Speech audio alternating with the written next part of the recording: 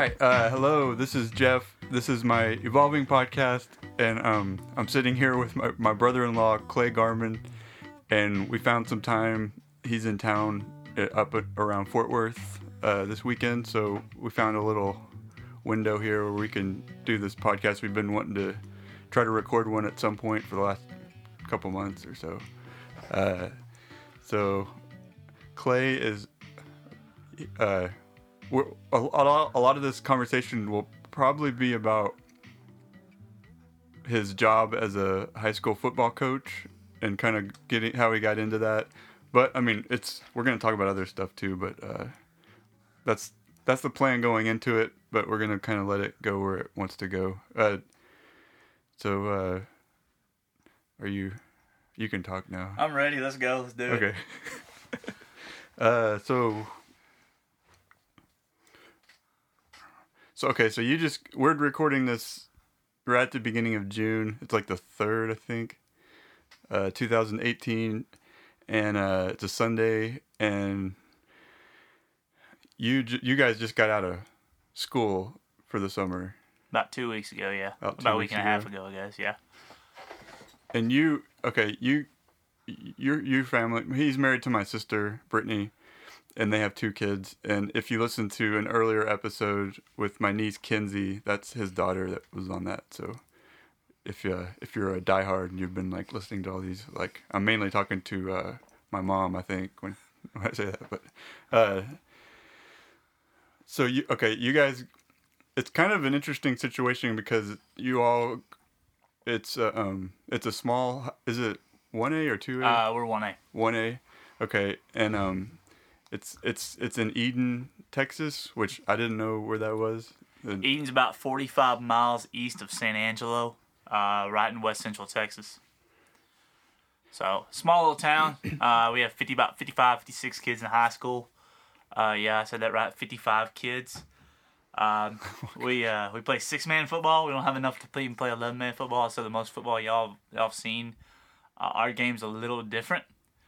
Brittany and I will be entering our 3rd year at Eden, but it'll be my 2nd year as a head football coach.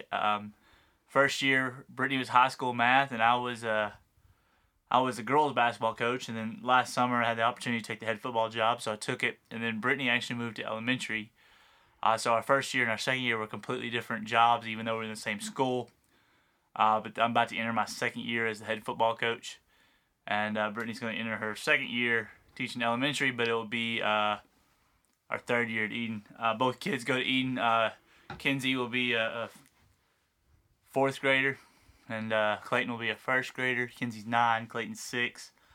They grow up fast, and but yeah, that's kind of our world. This will be my 9th year coaching, so it'll be my. Wow, I didn't know that. Yeah, it'll be my 5th year in 6-man. So, it's pretty interesting just because the complex where the school is, it's kind of all next to each other. We kind of joke we don't have a junior high. We have an elementary, which actually in one building, it's about 6 classrooms, covers kindergarten through 5th grade. So that's 1 classroom per grade. Each class is average. The smallest class I think has 7 kids in it per grade, and the largest I think has 22, maybe 25. But my building, the high school building, there's 7 faculty members. We're actually 2 buildings, 4 of them, 4 teachers over in the junior high building, which also has our basketball gym in it.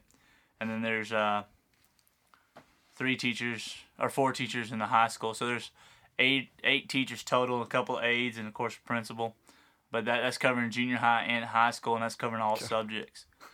I teach, in addition to coaching, I also just teach all high school social studies. So if you're a high school student and you got to take a social studies class, which you have to all 4 years, I'm the only social studies teacher you have. Oh, I didn't know you taught all 4 years. I taught all 4 years. I teach freshmen, sophomore, juniors, and seniors. Oh my gosh! So each period is a different class. It's not just a different group of kids. It's a totally different subject. Man, does that get pretty complicated trying to keep that straight? Not really. It's kind of you just get used to it. You kind of go in a different mode. Kind of age different. I mean, a lot of it they intertwine. I mean, of course, American history is part of world history, so and since I'm an American and I know more about American history, that one's pretty easy. World history is getting to learn a lot. That's about the 6th year I've taught that, so I kind of get that, understand that. And then government economics, that's probably the newest one I've taught, and that's politics is very, very on top of everybody's mind. We're not gonna go into much politics here, but it's something definitely that is easy because politics is such on the front forth of everybody's conversation. It helps open up conversations in government class, so it's kind of interesting how our government works, and kind of helps people understand what exactly is being talked about and what's going on. I don't want to get into that stuff either, but I am curious if so high school kids are already pretty engaged, or they know kind of what's going on. Yeah. Absolutely. They definitely know. Was interesting about 2 years ago, my first year there. Of course, it was an election year, and that definitely we did a map about electoral college, which that helped teach that, and that's the thing, that electoral college is something that's not very well known, but it is how our country's ran, and so seeing how the electoral college selects a president, and the previous election, like I said, it was we did a daily prediction of who would win what state, and we followed this particular website, and the website was absolutely leaning one way until the day of the election, in which the other person actually won, and so it was almost like kids followed it for 5 months and then realized that's not how it ended up. So I remember when that was going on. Everybody remembers when that right, was going on. and so I mean, it was definitely government. I mean, the kids are definitely into politics. I mean, whether you agree with the current president or not, or other people. I mean, kids are the same as just adults. The biggest thing to teach them is everybody's got the right to their own opinion. Whether you agree with it or not, it's still their right to their own opinion. Mm-hmm. And what I try to do, I try to keep my personal opinions out of it, but I let them use it. But understand, you gotta be respectful whether you agree or not. I mean, that's part of being an adult. That's part of being in leadership. And a lot of school and a lot of coaching is not just teaching the subject; it's also teaching how to be an adult. I think that's something like any even adult needs to keep in mind. That everybody can have their own opinion, and there's a lot of divisiveness these days. But let's talk about something else. Yeah, no, we're good. Okay, so I'd probably heard of six-man football before I met you. You two have been married. Did you say? We've been married 12 years. Okay. Sorry. Oh, you're good. We've been married 12 years. I've coached at 4 different places. I think we counted it up. We've been married 12 years, and we've lived in, I think, 11 different houses. And then my math may be wrong. I may have to sit down and do it over again. But Brittany and I have moved a lot, and Jeffrey's actually got to move us a lot. And now some of those we lived in the same house, the same place. We didn't move to 11 different towns, and one time we moved out of a house, moved to another house, and then moved to another house, and then moved back to our original house. So that was definitely an interesting experience. 12 years. I spent first 2 years in a place called Meadow, small little town right outside of Lubbock, population 400. We lived on the 4th Street, which was actually the 5th street in the town. Like if you're coming off the highway, it was Sonny Curtis Street, and then 1st, 2nd, 3rd, and 4th, and once you hit 4th Street, you're already out of town. It was 4 streets by like 6 streets. But we lived on 4th Street, and behind our house was the cotton field, and you're already out of town. So definitely small. Then we spent 1 year at a place called Klondike, and then moved on to Junction and lived there for 3 years. That's where I didn't coach 11-man. I mean, that's where I coached 11-man, not 6-man. But and then got out of coach for a few years, got in the ministry, and then got back into coaching at Eden, which is 6-man.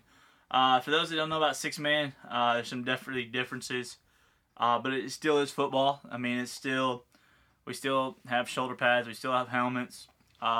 It may look crazy, but we still have plays, we still have design stuff. Some of the biggest rule differences, if you know football, some of the biggest rule differences Obviously, we only have 6 players. Another one of the biggest rule differences is everybody's an eligible receiver, which means anybody can catch the pass. You could be number 58, a big old lineman kid. You can run downfield and you're wide open. You can score a touchdown. That's part of the game. Another big rule is whoever takes the snap, whoever's a quarterback cannot pass the line of scrimmage. He has to pitch it off to somebody else before they can run, or they usually pitch it back to somebody catches the snap, pitches it back to the quarterback. That way the quarterback can run he can run or pass. We definitely our field's smaller. Our field's only 80 yards long. A regular 11-man's 100 yards long. Our field is only 40 yards wide. A regular 11-man field is 55 yards wide. We're very high scoring. Defense is there, and there's some good defenses.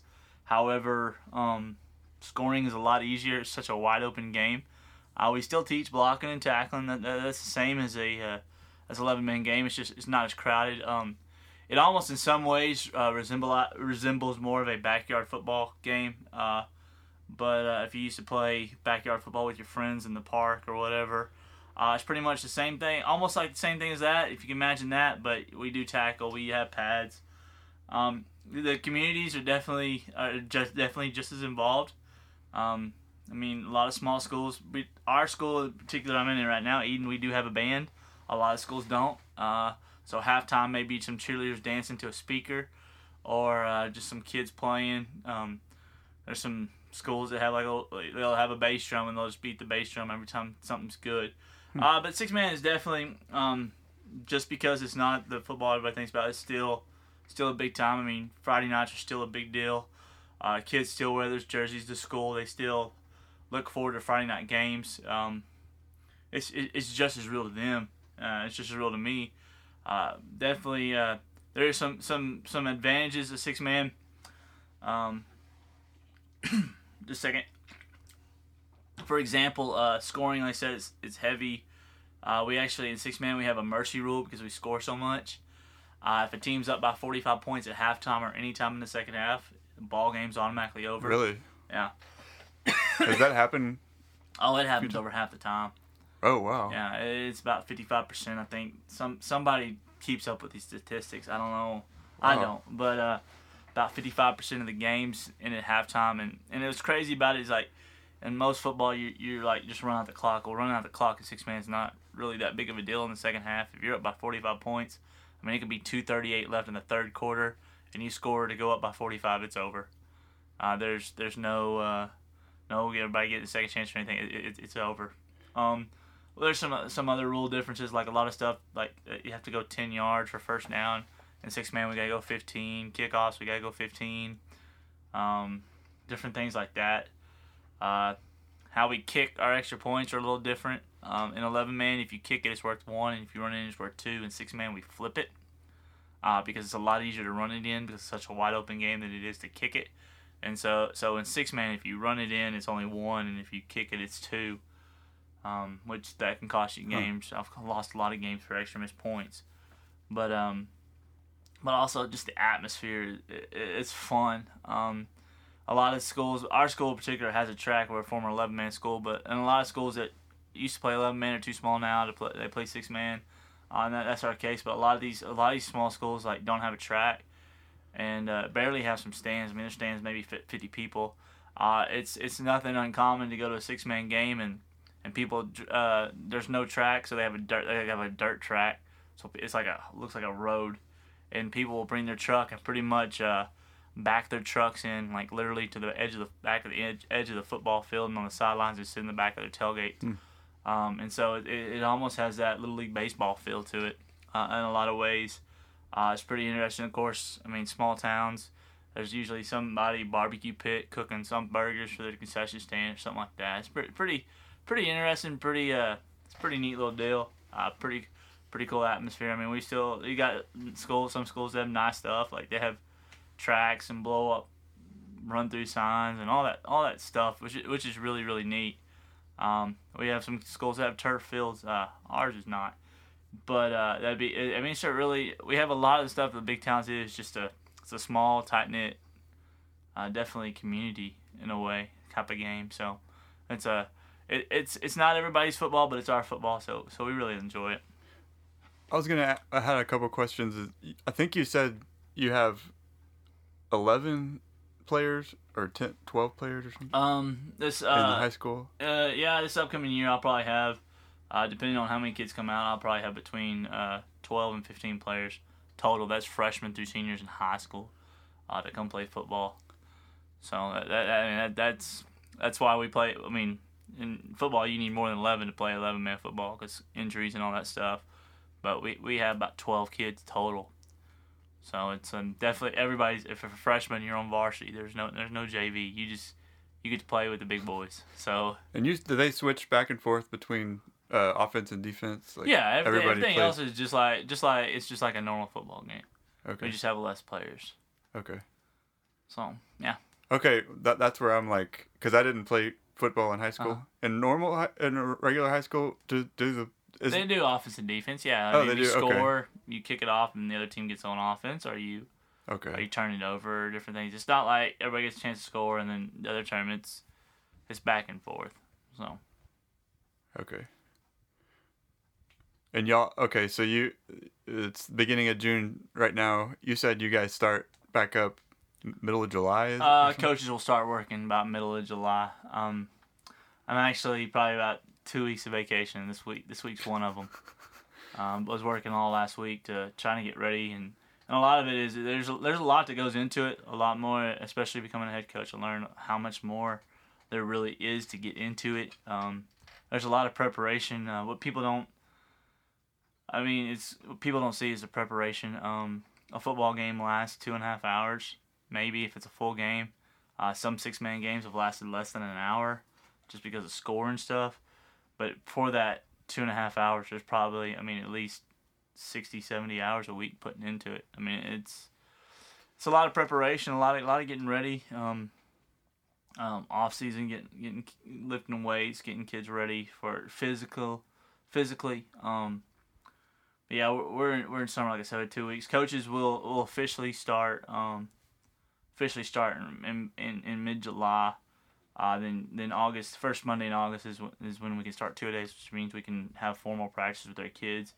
And we usually practice for about a week and a half. Then we can have our first scrimmage against somebody else. Then you get 2 weeks of scrimmages, and usually your third week of football, actually your fourth week of football is your first week of school, and it's actually the first week you start Friday night football.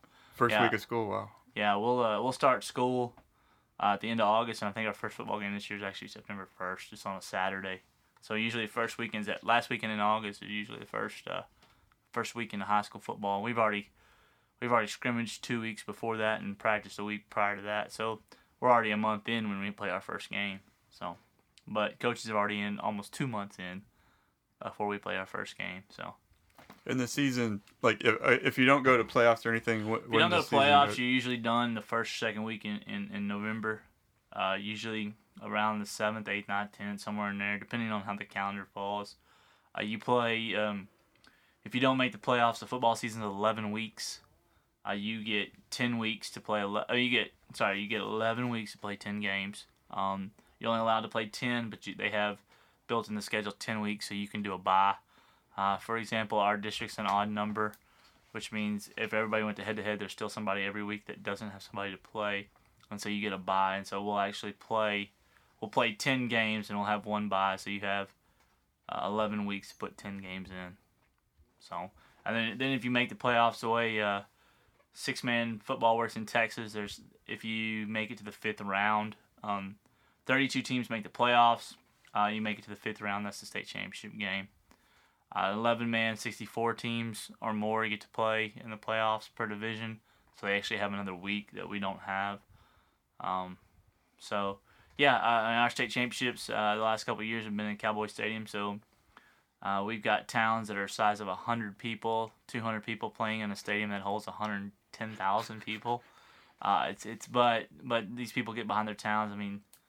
State championship, 6-man state championship game had like 7,000 people, which I know doesn't seem like much, but when you have a population of 400, 7,000 is a lot of people. Of course, 7,000 in a 110,000 seat facility doesn't look that impressive, but it's pretty neat though. I mean, to get to play where the Cowboys play is pretty cool. You a lot of times, because we live kind of like 20 minutes away from Cowboy Stadium, and he'll come for Christmas or New Year's, or is it usually on New Year's? It's usually around Christmas. Oh, Christmas. Okay. Christmas break. State championships usually in the weekend before Christmas, or depending on the calendar. I think this past year was like the 23rd, 22nd, 23rd. Some years it's about a week before Christmas. Some years it's 2 weeks before Christmas. It all depends on kind of how the calendar falls but yeah, it's definitely a festival.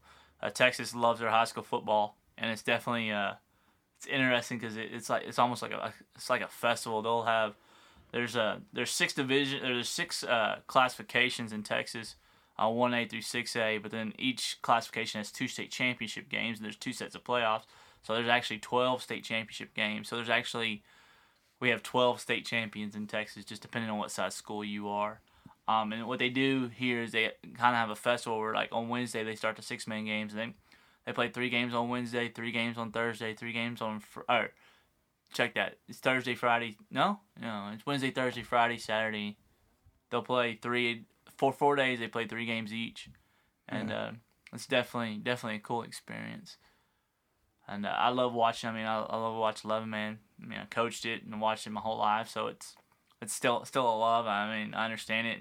And 6-man, when you get down to it, it's not really that much different. And so football's football, and I've been a football fan my whole life, and so I enjoy watching it. And I always tell Brittany, like, hey, my wife Brittany, Jeff's sister, is like, hey, let's go visit family, and I'll just go to the state championship game while I'm out there. I mean, I'm that close. I can't stay away. And it like you say, it's an all day thing. Like, it's like it's like 8 o'clock in the morning. He's like, where's Clay? He's like, oh, he already left.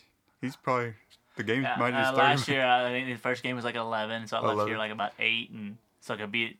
And I'm a football coach. I want to watch the warm up, so I want to be at the stadium opens at 10. I'm gonna be there at 10. I only stayed 1 day this year. I've had friends that actually stay all 4 days. They'll come and just watch all 12 games and never leave the stadium and eat Cowboy food and all that stuff. And it's pretty interesting, pretty neat thing to watch.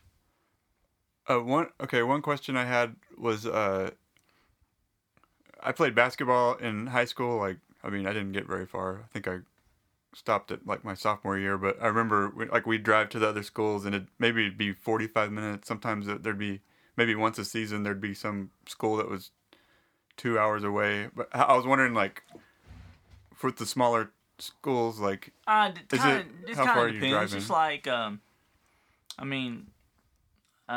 Shane, who Shane is married to Jeffrey's cousin. He's a former coach. And, like, his whole district, like, the first game he had to drive was, like, 45 minutes. In West Texas, everything's far spread out. There's a lot of 6-man schools more in West Texas because populations are smaller. We've had some of our. I've played a game where we traveled 5 hours one night to play. Oh, man. That was a unique experience. We left at 10 o'clock in the morning to play. They were in a different time zone, and we kind of got our time zones messed up, so we ended up playing. Really? A different time zone? A different time zone. About 30 miles outside of El Paso, which El Paso, from where we live, El Paso is 455 miles. But where I was coaching at, we played at a place called Del City, which was 60 miles. It took about 60 miles east of El Paso, which is still way out there. It was about a 400-mile trip for that day. But maybe about 60 miles, 65 miles outside of El Paso, you change into mountain time zone. I did not know that. Yeah. It's the only part of Texas that's not in a central time zone. It's actually a mountain, which means they're an hour behind. So our 8 o'clock is actually their 7 o'clock. Well, we got mixed up on times, and they wanted to play at 8 o'clock their time, which ended up being 9 o'clock most of Texas's time. So I remember we left at 10 o'clock in the morning. We played. I think we ended up playing at 7:30 their time, which was 8:30 our time. Finished there, got there by about 10:30. We left Del City. We pulled back into our school at I think 3:15 in the morning. Oh my gosh. Yeah, that was definitely an interesting experience. This past year, and that was not at the school I'm at now, but this past year we were in a district that was pretty far. 2 out of 3 teams in our other district were at least 2.5 to 3 hour trips. And the thing is what's cool about in football, you're in Texas, and not just football, but in all sports, you're in UIL, which is our public school governing body. They put you in districts, and how you do it is in football is you alternate. So if one year you go there, the next year their high school comes here.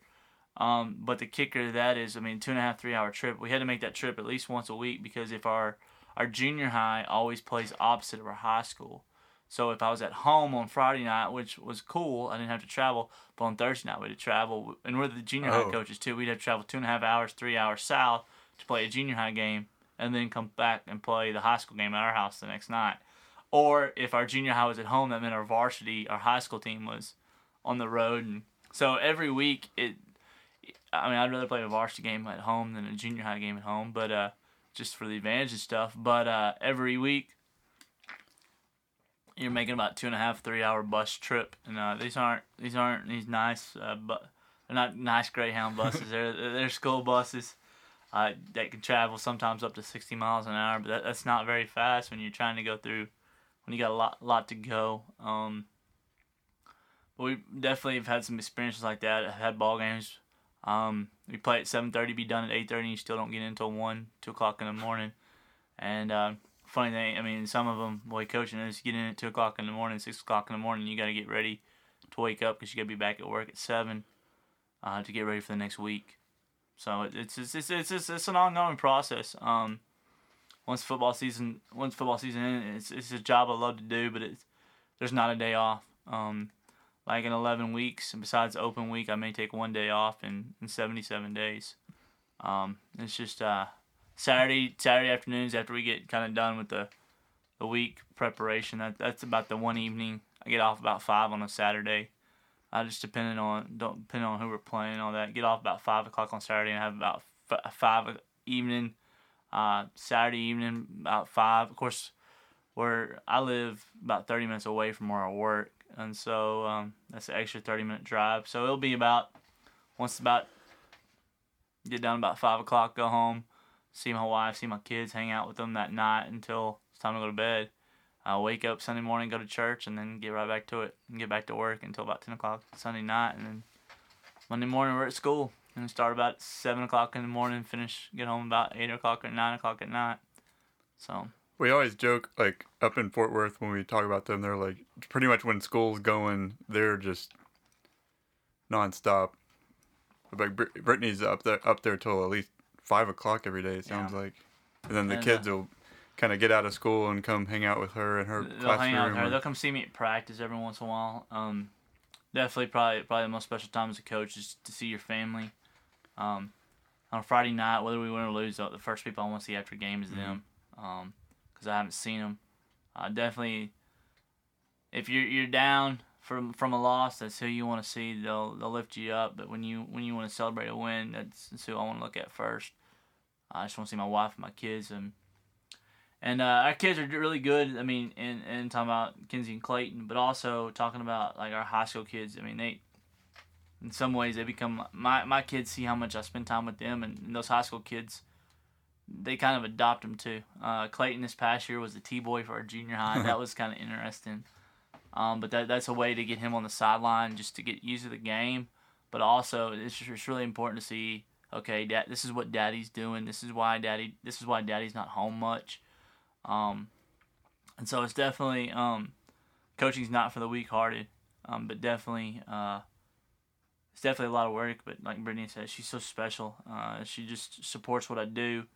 And she takes our kids to games and just watch her. It's awesome and get to see it. It becomes a family affair, and a lot of the people you are with the community, you get to know them, and you get to talk to them, and just you live life together. That's truly an important thing, and I tell our players too, like, man, I love you guys, but sometimes I need a day off from you because I need to go see my real family. And but as much as we are a family. We get to. I eat with those kids, ride with those kids, practice with those kids. A lot of the kids I coach, I see them a lot more than I see their parent. They'll see their parents. It's just the way it is, but it's just it's an opportunity to get to do it, and and definitely Brittany. I mean, it takes a lot of work, but there's a lot of rewards. I'm not gonna say there's a lot of financial rewards because there's not. But at the same time, it's definitely there's some experiences I had at coaches I'll never trade. Because it's, I mean, I have 2 kids of my own, but I've been in 8 years, so I think I have like at least 500 kids that I consider my own kids. Some of them I'm closer to others than others, but that's just how it is. So, yeah. I was gonna, it's interesting to me to get, like, a couple weeks ago we went down there to go to Clayton's kindergarten graduation, and it's just neat to see how close knit everybody is, and like the older kids in the elementary came to the graduation to kind of, they were all happy for the kindergartners and stuff. Right. And it seemed like everybody kind of knew each other. And the thing is we're so small that, I mean, people don't get along just like it's human, but a lot of it is they're so small and it's not like it's going to get any bigger, so you just get used to each other. And of course, I mean, their classes, like, especially you watch the high school classes, one particular is going to be a class of juniors. There's only 8 of them. And they're all different, and they argue with each other sometimes. But I've never seen a class that close that they truly love each other and they care for each other because they're like, this is all we got. This is who we are, and so they have that friendship. They have the family mentality. I mean, you don't always get along with your brother or sister, but you still always will. You always want to be around them, and eventually, you draw close to them. And a lot of it is people that we're so small. It's like, if I'm not friends with people, I'm not gonna have any friends. So I'd rather put aside a little differences to get along because we're all here together than just isolate myself, which is really cool because I grew up in a medium-sized school, and people think, well, my school's small. Well, not compared to Eden, my school was huge. But the smaller schools, the kids are a lot more connected to each other. Their friendships are deeper. Their friendships, I think, in a lot of ways are truer. They definitely they get to experience a lot more life together because there's not many people their age to experience it with. Especially like, I think in like big cities, you can always go hang out with somebody else from some other school, and you got a lot of friends outside of school. Well, in Eden, there's not much to hang out with, and so those kids really hang out together. A lot of, especially in high school, the freshmen are hanging out with the seniors because there ain't that many people to hang out with, so they just all hang out together and then build friendships. And of course, you got some that don't like each other, and they have their differences, and they have all that stuff, and that's fine. But in a general, they're pretty close to each other. You were telling us, yeah, because this weekend's like it's kind of like high school graduation weekend, pretty much. Seems like there's like 15 or not really that many, but anyway, we were at our my step niece's graduation dinner, and I don't know what, I guess step niece-in-law. I don't know. I think she's still my step niece, but she's just, I mean, it's on the opposite side. It's on Brittany's side and Jeffrey's side of the family, not mine. So yeah, I think she'd still be our step niece. Probably. I don't know. Anyway, we were talking about how big her class was, and then we were talking about, like, you go to these graduations where there's like hundreds and maybe like 800. I went to my cousin Savannah's graduation last year, and there's about 800 kids, and then I think there was another one that was like 400 or whatever. And you were talking about we were talking about how, like, they must be shorter when there's not as many kids. But you were telling that story about their graduations are usually longer. Usually longer, and like each school is different.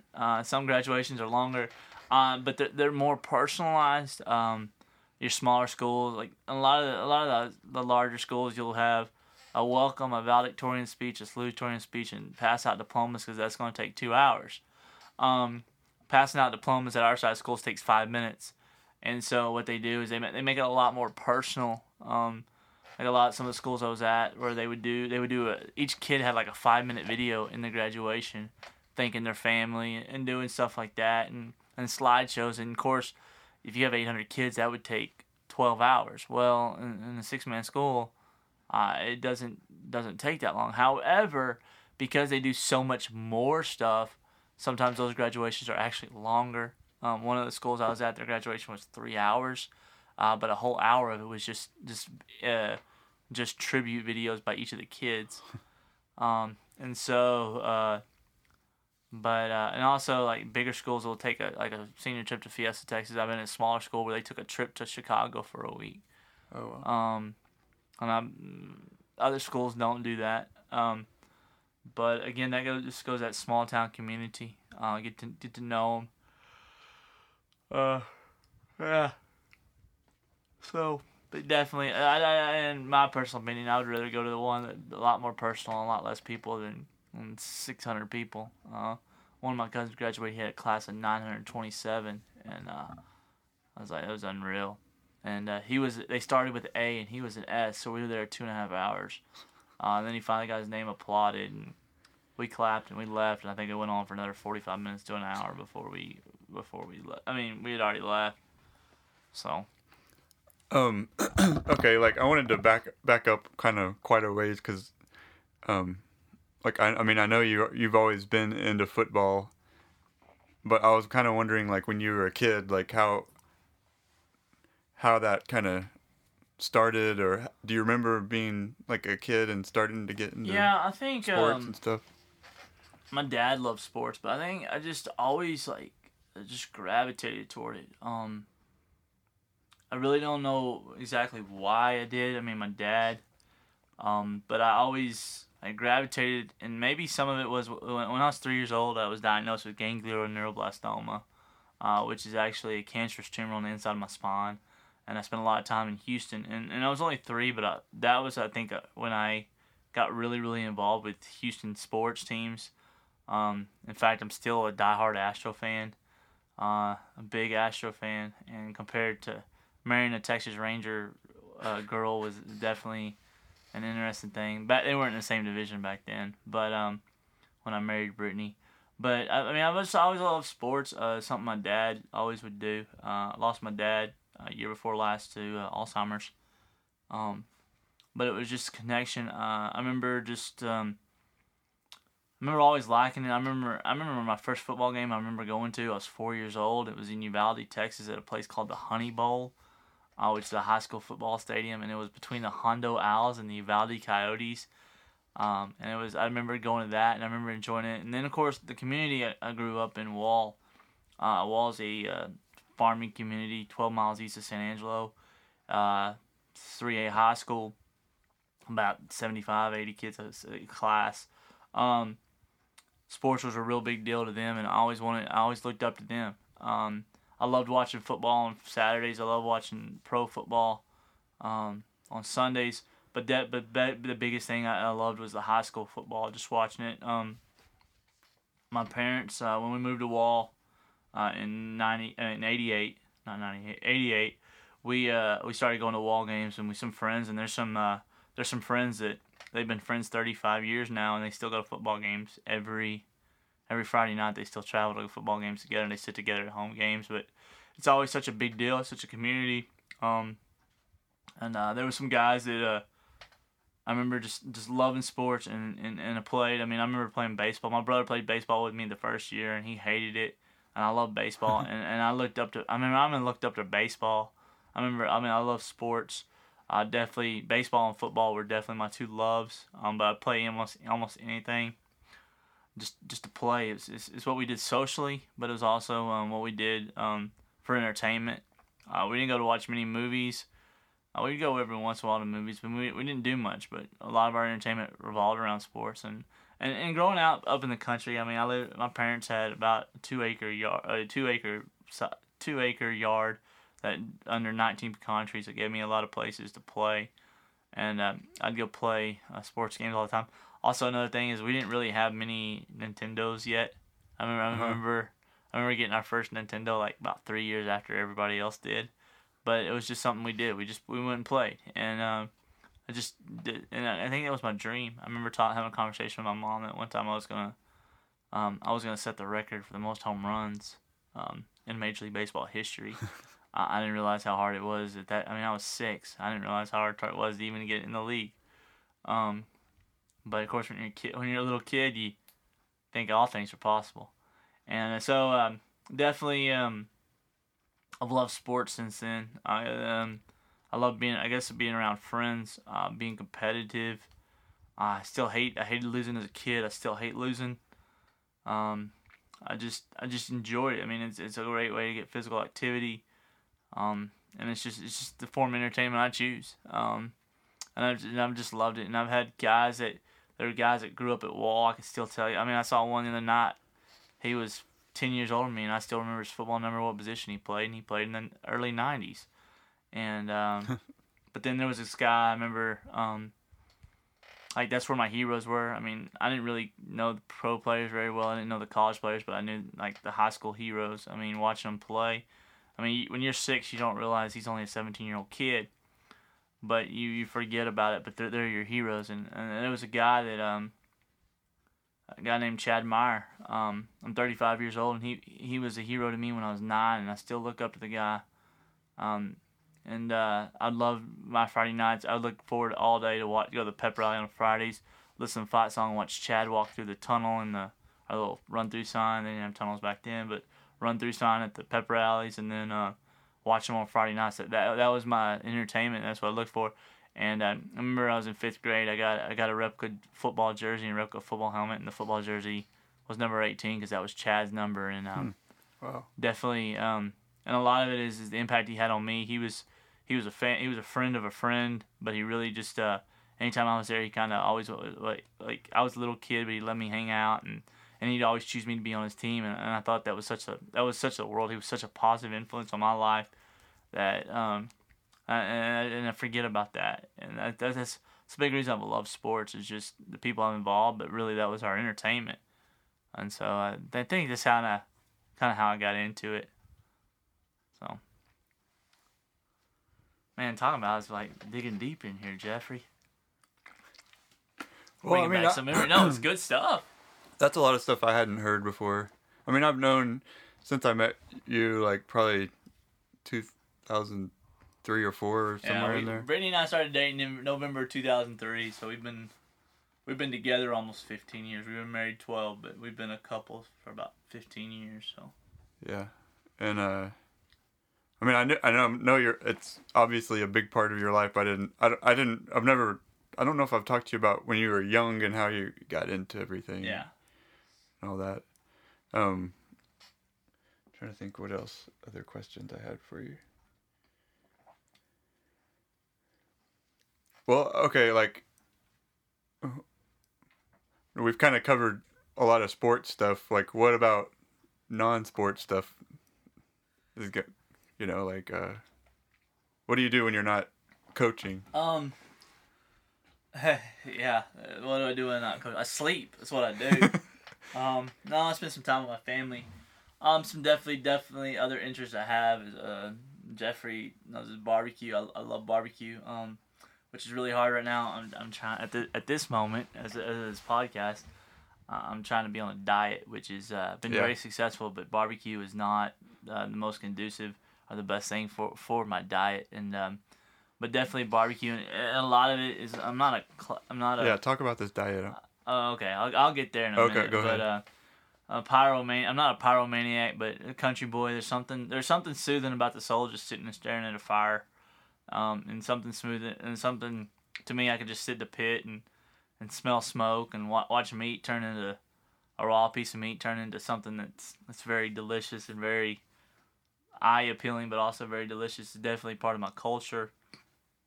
Probably also that was probably something I used to always do with my dad. That's a memory. Just a love. The diet I'm on, I'm working with a health coach. Changing my diet, how I do things.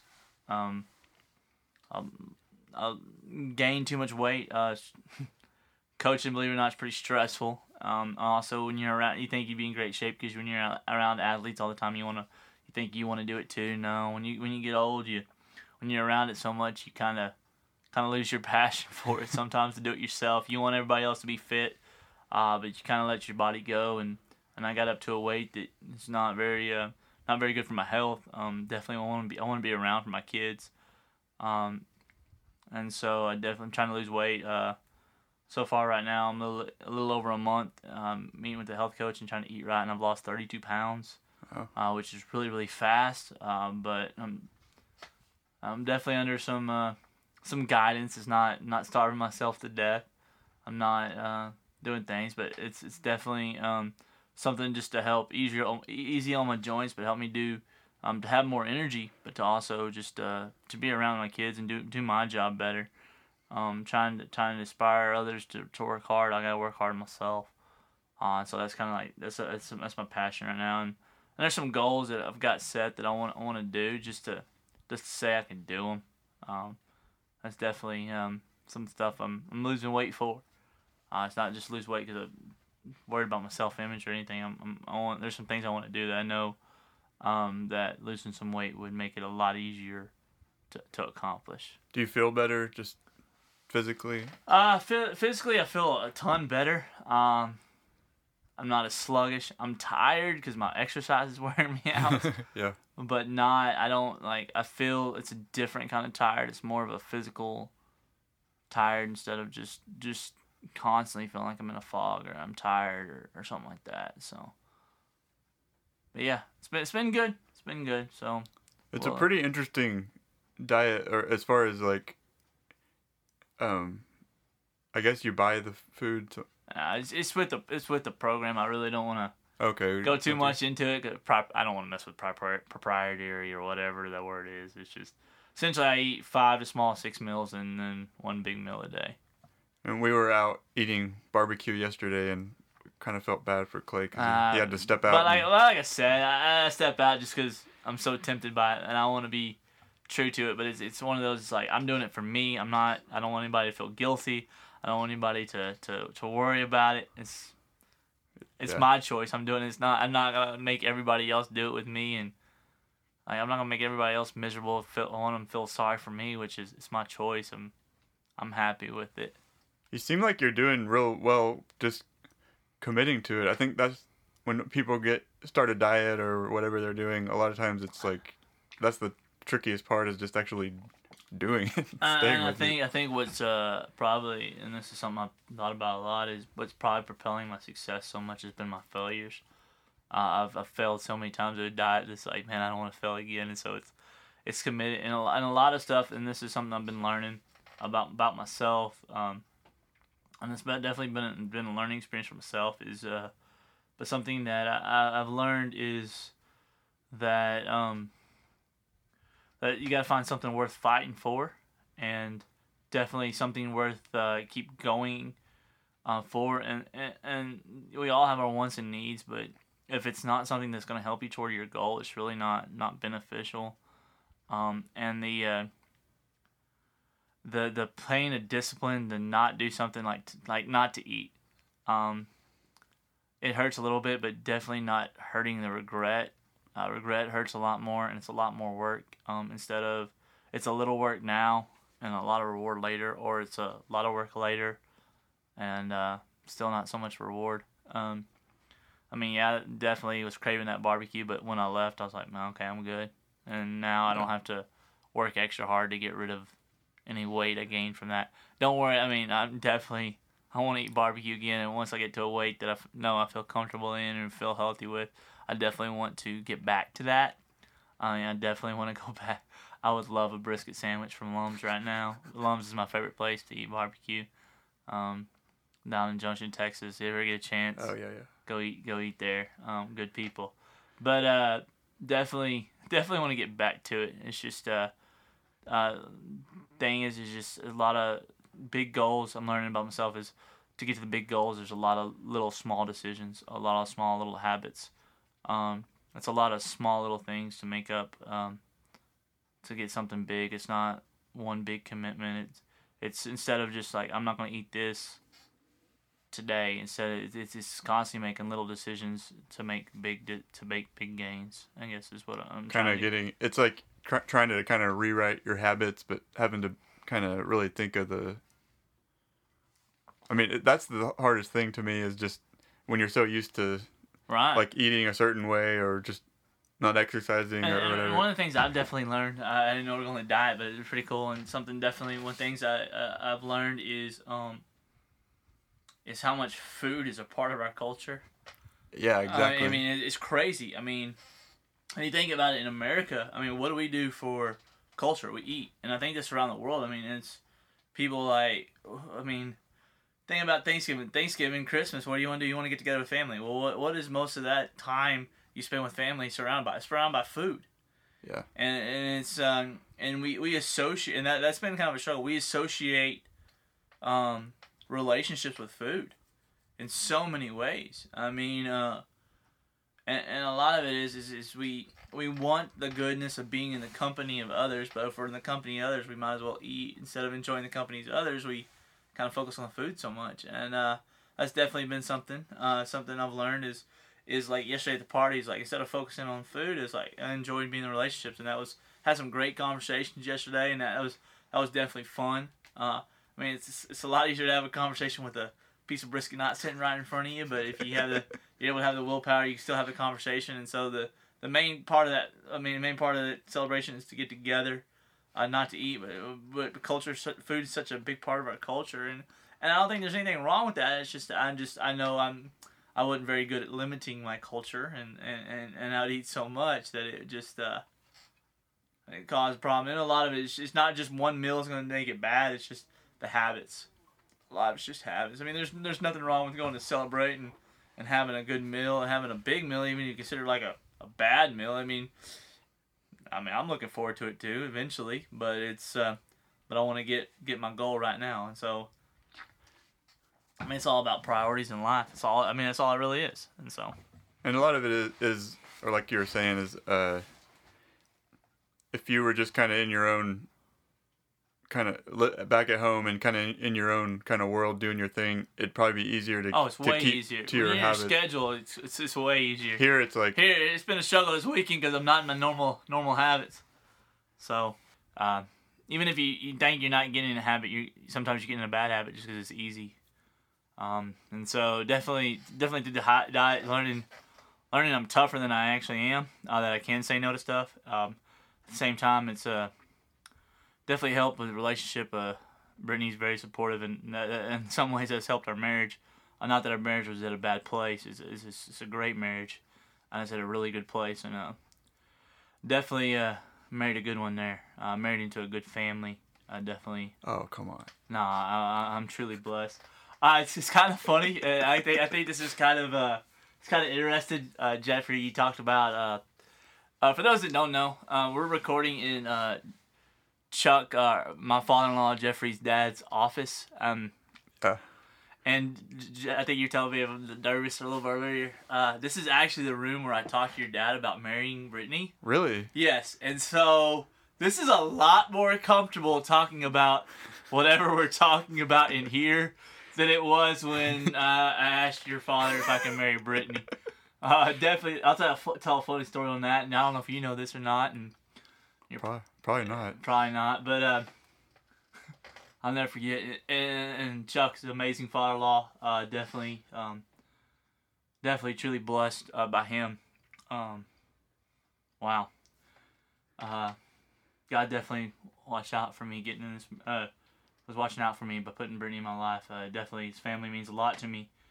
But the funny story is the day I came and asked your dad for Brittany's hand in marriage. It was actually July 4th, and we came up here and it was on a Sunday. We were about to go to David and Paul's and shoot off fireworks later that afternoon, and told him all this. And your dad and Chuck's a very man that knows his Bible well and great Christian man. But after he told me all this stuff about we talked a while, and he goes, "Well, Clay, let me tell you this." He goes, "In the Old Testament, when a man wanted to marry a woman, he would always give the father of the bride some gift, a dowry." And he was telling me this whole long story, and I was like, "Yes, sir, yes, sir." And your dad looked me square in the eyes. He goes, "So what are you giving me?" And I was like, and he just started laughing. And then right after that, he gave me his permission to marry. And the story is we I actually proposed to Brittany a week later. We were engaged for about 5 months, and then we kind of just some stuff happened, and we actually broke up for a few days. Not that we just needed to just kind of slow down, and eventually about a year, and we went back to just being boyfriend and girlfriend. Like, man, we know we want to get married, but we just need to slow down and do some stuff and get our lives kind of a little more order. And I guess that was about a year and a half later when Brittany and I decided we were going to get married for real. I called your dad up and I was trying to surprise Brittany. I was going to come up to Fort Worth and surprise her. But I tried to call your dad to ask for permission. He didn't, just to make sure I still had permission. And he missed my call, and then he called Brittany. He goes, Brittany, why is Clay calling me? And Brittany goes, Dad. And Chuck was like, what? And he goes, Clay's probably going to propose. Dad. Oh, no. Like, your dad almost ruined the surprise for the time we actually got engaged. But it was okay. I came later that weekend. We got engaged, and of course that was in January. We got married that May, and in your aunt and uncle's backyard. Yeah. Which they just sold that house, so I don't know if I ever get to go back to this is where I got married, and now it's like I don't know if it's a business or somebody's backyard or what it's gonna be, but yeah. My uncle David and Paula. David's my dad. Who he's talking about. That's Dad's brother. And they moved into this house. It was out in the country in Haslett in like 1985, and now it's built up a bunch around there. There's a bunch of like neighborhoods and houses. In some ways, it's become like the up house. I mean, it's like everything's moved around it, and it's like it was out in the country. Now there's so much around it. It's kind of in the house where the family's always gone for Christmas and Thanksgiving and everything. They had a game room and there's some. A couple of Jeffrey's cousins, they're all girls and they're all married, and that's kind of where the husbands we'd always hang out, and that's about the first place I learned to like work my way into, and still after going there we've been married 12 years, so either Thanksgiving or Christmas every year, it's usually the four son-in-laws of David and Chuck were all in one room, and so that's where we always go. We're usually watching something sports too, so. And they just like in the last week, their house is being sold, so that it's someone's. I don't want to get won't get too far into all that, but it's going to be turned into a business, and it's kind of this. We're excited for David and Paula to get to move into absolutely. A new place. And they're great people, and we'll make new memories in the new place. It's just. It's one of those. It's like when you come into it and this is how it is, and all of a sudden it's not going to be how it is. It's always a little different. And like he was saying, they actually got married in the backyard at David's house, which is kind of I don't know. It's kind of it's always been there to where you could take the kids and be like, this is where we got married, and now it's kind of like 10th year anniversary. Brittany and I kind of went on a tour of places, and that's one of the places we took. I took her back to where we got married, and that was definitely a cool experience. And so, but this cool thing is like Brittany and I just built a house of our own. We've been lived in it almost a year now, and it's been really cool to watch. Like that's a place we making memories. I mean, we have a nice enough house. We had my family Christmas at my house for the first time ever, and that was definitely an experience. Definitely something cool. That was the first time ever that our kids get to wake up Christmas morning in their own house. Because we've always either at my mom's or up here in Fort Worth. Yep. I think one other time we woke up, Kinsey got to wake up, and it was actually 2 days before Clayton was born. And so Kinsey wasn't even 3 yet. So, but that's definitely a cool adventure, man. I've definitely been blessed over my life. I've been through a lot. But it's just crazy how some of the memories, I mean, when I think about Brittany and I have been married 12 years, it's like, that's crazy. That's long. And I know compared to 50, 60 years, it's not long, but seeing other couples that got married after us that are no longer couples, I mean, I'm pretty proud of that we're still together. And I still love her. I love her a lot more now than I ever did, and that's definitely been a blessing to my life, and definitely couldn't imagine my life without her or this family, and just pretty cool. So here I am recording a podcast. So it's yeah, this podcast, like I think when I kind of I did it a little while ago. I've said this a few, like, I don't know, probably on every podcast, but there was a big year or two break where I didn't really do it, and then I started it up near the end of last year, 2017, and it's kind of it's kind of tricky to keep going with it because a lot of I think the better episodes are really when I get to talk to somebody, and sometimes it's hard to find people who want to do it. So it's always a relief when someone's like, "Hey, I want to be on your podcast." Like every time I've seen you, like the last couple months, you're like, "When are we gonna do this?" I'm like, I kind of want to do it. I've enjoyed it. It's just this is part of my personality. I think I'm getting a little better at radio. The only other time, it's like third time I've ever been interviewed. The first time I got interviewed after a football playoff game, and really they didn't want to talk to me. They wanted to talk to our head coach, but our head coach was busy, so they just asked me to come up there and he interviewed me after the game, and I think I said the same phrase like 15, 20 times. I just listened to it, and then about this past football season, I got interviewed on the radio. One of the local broadcasters does a sports huddle show every night, and every Monday night, and he invited me and interviewed me, and that was pretty cool. But this definitely easier to relax because it's my brother-in-law who I've known almost 15 years. I mean, talk about memories. I still remember you. The first time I met you was I think at DFW or Love Field, where you were coming in from Nashville, and you're like, okay, there's my family who I hadn't seen in a while, and all of a sudden there's this boy. Who's this? Oh yeah, this is my sister's boyfriend and now husband. Yeah, I moved back like 2009, and before that, y'all had been together for a while where I would come home maybe once a year. Right. And I really didn't see my family a lot during that time. But, that's when you guys were getting together and dating and all this stuff. And then when you got married, that was like a flying in. And I really hadn't spent a whole lot of time with you in those years. I think a lot, yeah. And definitely since you moved back, I mean, you've been back almost 9 years now. That's crazy to think about that. Yeah. But I think it's hilarious that like a lot of our friendships and a lot of our relationship is built over like, hey, we're going to the store. You want to go with me? Like seriously, how many conversations have we probably had just sitting there? Hey, we need something from the store. All right, Jeffrey, you want to go? Come on, let's go. At the same time, though, I think a lot of times with Chuck, I'm not a sit around the house guy. I'm becoming more one of those the older I get, but I definitely it's like, hey, you want to go to Walmart? Yeah, let's go to Walmart. And Jeffrey can tell, man, you should get my mom on here sometime, and that'd be a podcast in itself. Yeah, there's a whole other story with Jeffrey, Walmart, and my mother.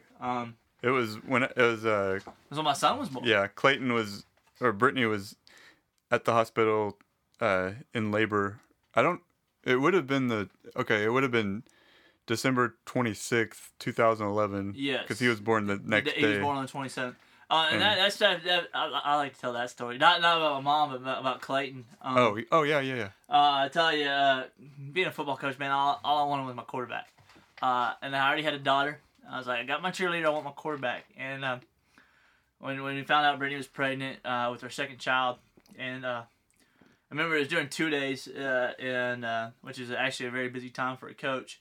Went to 2 days, and that's when we went to the sonogram. And my head coach who I worked for at the time was a very gracious man and a very, very good man. And he's like, Coach, I don't want you at practice. I want you to go with your wife to get that sonogram. That's more important. Football practice will be there when you get back. And, I mean, I learned a life lesson there.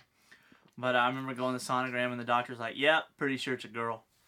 Man, I was trying to have a brave face, but I was upset. I was like, no, I wanted a boy. And I found out another girl. I remember in the doctor we went to, the doctor that actually delivered our child, she was an hour away, and so I had to drive an hour back, and drove an hour back just kind of sulking in myself, saying, okay, I'm going to have a girl. Well, then as soon as I walk back into the coach's office, and I go back to work and walk in the coach's office, and there are all the coaches. As soon as I open the door, every coach on my staff looks at me and is like, another girl. And I remember our head coach goes, ah! And like everybody's like just razzing me. And that was in August. Well, in December, we knew the baby was gonna be due around the first of the year, so late December. We were just hoping to make it. We were hoping to make it before Christmas, but before New Year's, or after Christmas, but before New Year's, just so insurance, we didn't have to pay more on insurance. A lot of adults could probably understand that, and so I remember it was about 2 days before we got out of Christmas. My high school principal, Melissa, I was in the office. She goes, Coach, you're gonna have a boy. It's like, no, Melissa, I'm telling you, we saw the sonogram. It's a girl. And she's like, Coach, I'm telling you, it's gonna be a boy. I was like, oh. Well, thanks for being encouraging, Melissa, and as a boss I worked for, they're really respected. And but I was like, thanks, but no, it's gonna be a girl. Night we go in. I remember they induced, and Clayton was born the next afternoon. And I just remember as soon as I'm having a conversation with as soon as Clayton was born, I have a conversation with the nurse, and I noticed I was like, that's not a girl. And I'm having a conversation. Actually, I'm having a conversation with the doctor. And the doctor's like, nope, it's not a girl. And then at the same time, Brittany's having a conversation with the nurse, and the nurse goes, I thought you were having a girl. And Brittany's like, well, we didn't. And they're like, oh no, that's a little boy. And you want to talk about, like, I was happy for my child. I was gonna love it no matter what, and I was at peace at it. But I'll tell you, I was on cloud 9 for about 3 days. I think everybody. I remember, and I remember walking out, and like right before Clayton was born, his heart rate went a little lower, and so there was some nervousness. Well, I come out of the room crying because I'm so excited that it's a son. Well, my mom and Sherry, Jeffrey's mom, and I was there. I remember. Yeah, Jeffrey and Kenzie, our daughter, was only 3 at the time, or not even 3. But I'm crying. Well, they think something really, really bad has happened. And I just remember announcing, I was like, as of 4:19 p.m., Clayton Grady Garman was born. And they're like, what? It's a boy? I was like, it's a boy. And, I mean, just everybody was so excited. And, except for Kenzie. Kenzie was so bad. She was so upset. I remember she was crying. And it's like, I wanted a sister. And I think you maybe have some of that on I have a video. I had a camera right in her face when she was like, doing this. So here she is, like, not even 3 years old. She's got a camera in her face. And just talking about it. And then eventually, though, she gets used to it. And I think by the end of the night, she kept telling different visitors, is like, hey, she's a boy. Or something like that. She kept saying that. That was a pretty cool memory. A pretty cool story. And it just it was really a cool time. And that spun on the story about Jeffrey and my mom, but we'll save that one for another day. But yeah, definitely, man, God's been good to me. Really good life, and I'm really blessed. A lot of people I've been a lot of places, Brittany. I've been a lot of places, but got to know a lot of people. I meet a lot of people. I wouldn't say I like driving to big cities, but Fort Worth is probably the biggest city I'm comfortable with. Just because I'm here all the time. I mean, I actually can tell you how to get to Sherry's house, or to get to here, and to Chuck and Brenda's house. And it's definitely, not that I like the city, but I guess I'm used to driving in it. It's always, every time, if it's just Brittany that's coming up, she's like, just hands me the keys. Yeah, she's as soon like, as she you're gets driving to the house, everywhere. like, hey. And the funny thing is I was born on a country road. I mean, I probably drove before it was legal for me to drive. I'm just going to say that without self-incriminating myself too much. But I learning to I drove on country roads where there's nobody coming for 30 minutes, and I'm the one driving Fort Worth. And Brittany, who was raised up here, won't drive in Fort Worth. I think that's hilarious. Yeah. So she hates it. Like, I mean, and a lot of times, like, if we're riding together, I'm driving, because to me, driving helps pass the time faster, I guess. That's kind of my thought process on it. I see what she's coming from, because it is pretty stressful driving around here, and they're always changing something.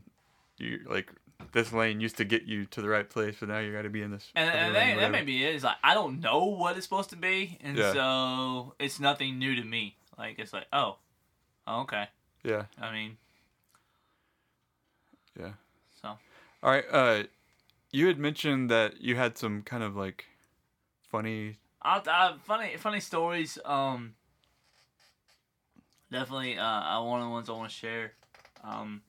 Kind of getting back to the coaching kind of stuff. I talk about coaching. Coaching's definitely a blessing. Definitely a ministry. There's a couple of stories I'm gonna tell, and I'm telling all these kids is because I have utmost respect for these kids. I love these kids. They're now grown men, and they're stories that I treasure. Meadow, the first place I worked at, was very special to me. In 2 years I was there, I gained a lot of knowledge and a lot of love of those kids in that community, and we left, and the reason we left was probably more financial than anything. And if I had back to do it, I'd probably go back to that place. If I could go back to the part of my life, that was one coaching job, I would never would have left, or I wouldn't have left as soon. But definitely special. There was a group of men, and one of the young men I'm gonna talk about is a kid that ultimately is he's one of my biggest blessings in life, and I'm just gonna call him John. That's not his real name, but just for personality, or just for, I don't want to make fun of him and protect the kid, but this particular guy named John, he when John was a kid, he had when he was like 7 or 8, he had a go-kart accident, and he knocked out like 4 of his front teeth. Oh. And he had a partial plate, and John wasn't very wasn't the best player we had, but he was always working hard. And he was not a bad athlete, but definitely not a bad basketball player. Well, we made the playoffs. We were pretty good, and we made it to the second round, and our playoff game was about 2.5 hours from home, and the game we had to play that particular night was like at 8 o'clock at night, so we didn't get done till like 10. Then this is a school night, so on a Tuesday night. Well, we go eat at a pizza place, and and we're about to leave, and then all of a sudden John starts getting sick, and so John throws up all over this box, and so this cardboard box we had on the bus, and so we're like, John, just get rid of it, and so he just gets rid of the box, throws it away, and we drive it. And like I said, this is already 11 o'clock at night, and we still got a 2-hour drive. Well, we get about 45 minutes out of town, like heading back home. All of a sudden, John steps up and starts yelling on the bus. "Stop, Coach! You gotta stop!" "Why?" It's like, "Why, John?" "Coach, my teeth." "What about your teeth?" "Coach, they're gone."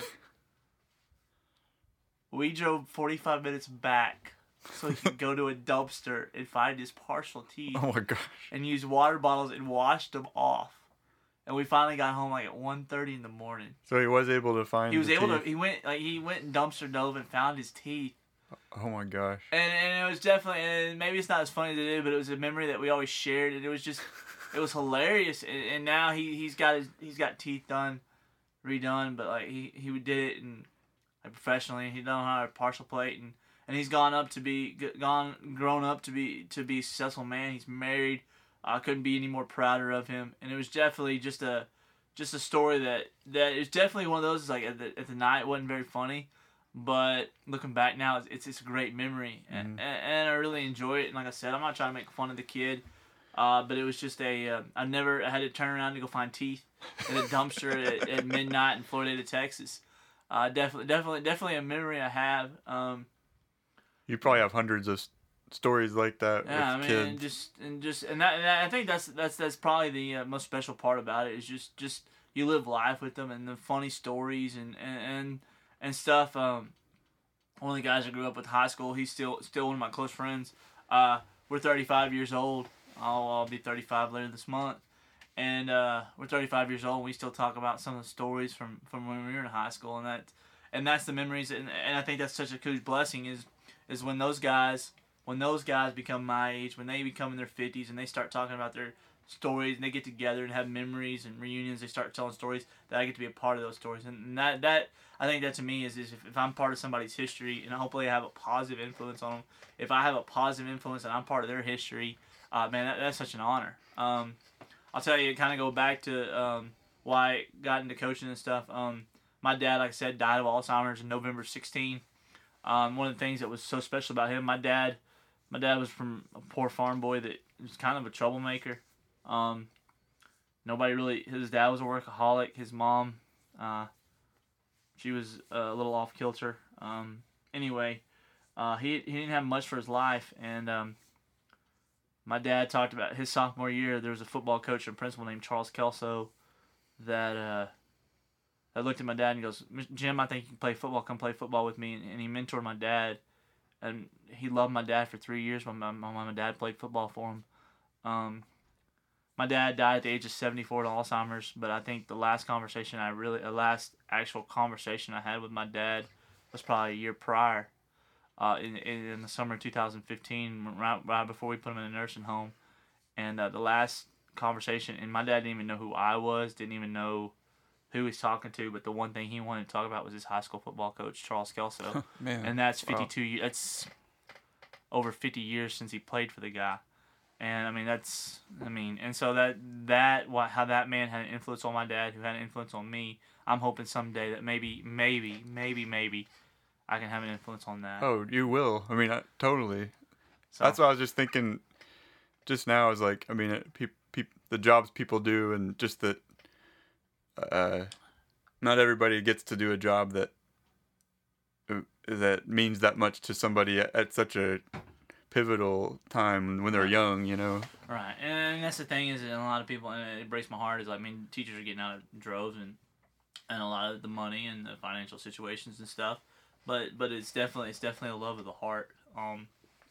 It's good to talk about it, because some days when you want to get mad at kids or understand, or days you hate your job, you realize kind of sit down and have talks about this. It kind of makes you realize you do what you do and why you do it.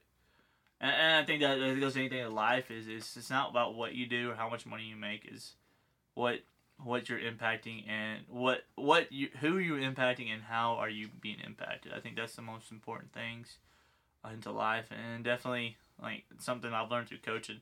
It's not always about what kind of athletes you're with, or what kind of like athletic ability is, but what kind of the heart. That'll tell me a lot more about a player, and definitely.